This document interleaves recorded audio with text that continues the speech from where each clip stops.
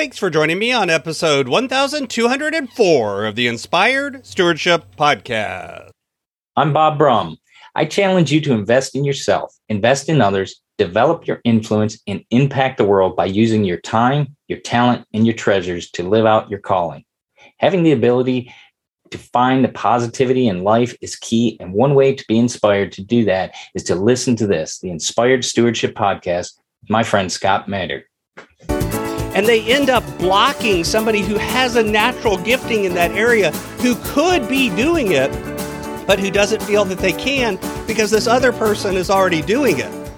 They end up blocking the ability of others who really are called to do that because they're taking it on as an obligation instead of as their calling. Welcome and thank you for joining us on the Inspired Stewardship Podcast. If you truly desire to become the person who God wants you to be, then you must learn to use your time, your talent, and your treasures for your true calling. In the Inspired Stewardship Podcast, you will learn to invest in yourself, invest in others, and develop your influence so that you can impact the world. In today's episode about investing in others through stewarding your talent, I talk with you about why we often say yes to the wrong things way too much. I share 8 reasons why we may say yes too much, and I talk about how this can lead to having others control your life. You've heard me talk about developing your talent, and one of the best ways to do that is through books. But if you're like most people today, it's hard to find the time to read, and that's why today's podcast is brought to you by Audible. Go to inspiredstewardship.com/audible to sign up, and you can get a 30-day free trial. There's over 180,000 titles to choose from, and you can pick one and listen your way to developing your talents via Audible. That's inspiredstewardship.com/audible to get your free trial and listen to great books the same way you're listening to this podcast. Way too often, I think we end up saying yes to things that we really don't want to do. Saying no can be really difficult, especially when you've been in the habit of saying yes. And then when you do say yes, instead of saying no, we have this weird feeling of letting ourselves down, of not holding true to our own ideas and values. And we often resent the very person that we said yes to. We end up feeling mad at them for putting us in the situation of saying yes, when in reality, you are the one that said yes. It was your decision, your choice. You have that power to say yes or no. But we often forget that we have that power. We forget that we can say no to a request that falls outside of our bounds, outside of our area of control, outside of what we really want to do. Now, by the way, I'm not trying to say that you should say no to every single request that comes in or that you should only focus on your own self. But at the same time, if you say yes to every single request, that's bad. And if you say no to every single request, that's bad. Instead, it's about finding that balance, finding that harmony where, yes, you can help others and help other people get their goals and get what they want, but you can also have good boundaries so that you have the time and energy to also take care of yourself. Some of the reasons that we end up saying yes whenever we really want to say no include a desire to please.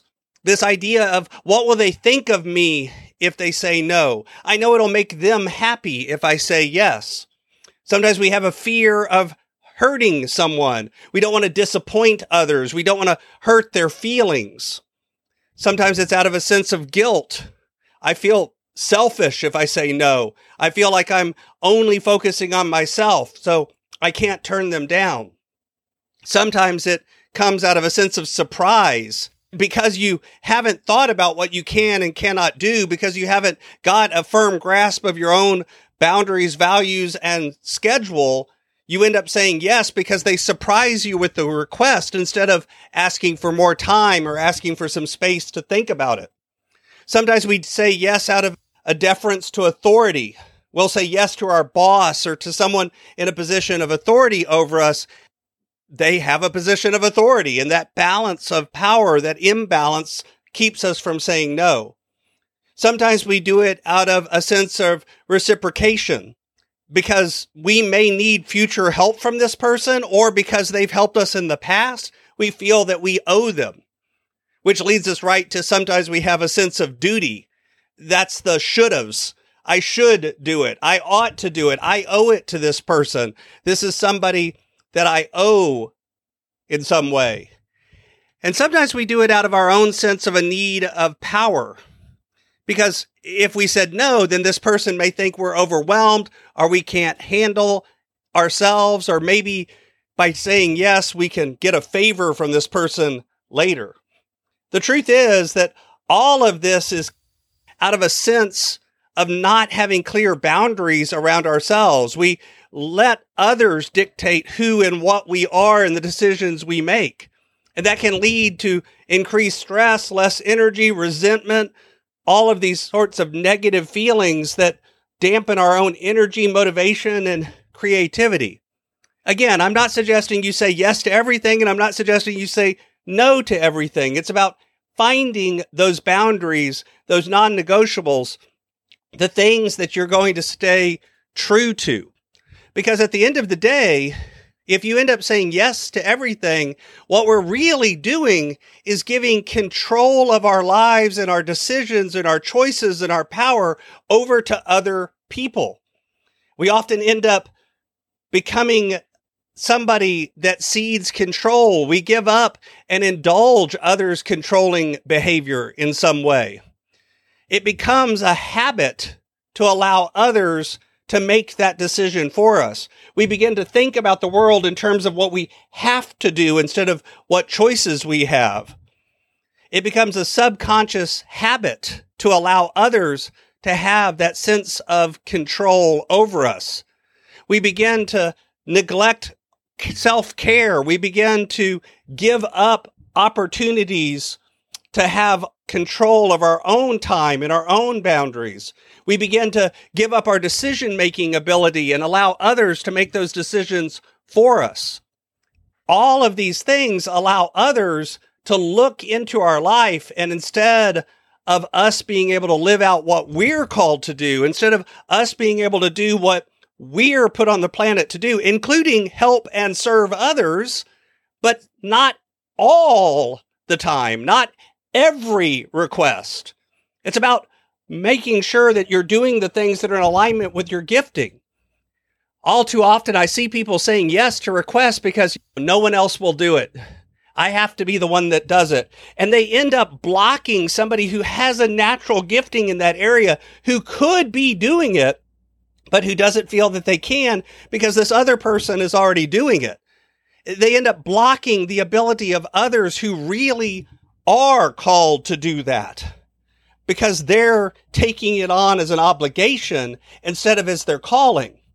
If we would all be able to focus into the areas of the most strength that we have, it allows everyone to live out their calling, and it allows everyone to say yes to the right things and no to the right things as well. Thanks for listening. Thanks so much for listening to the Inspired Stewardship Podcast. As a subscriber and listener, we challenge you to not just sit back and passively listen, but act on what you've heard and find a way to live your calling.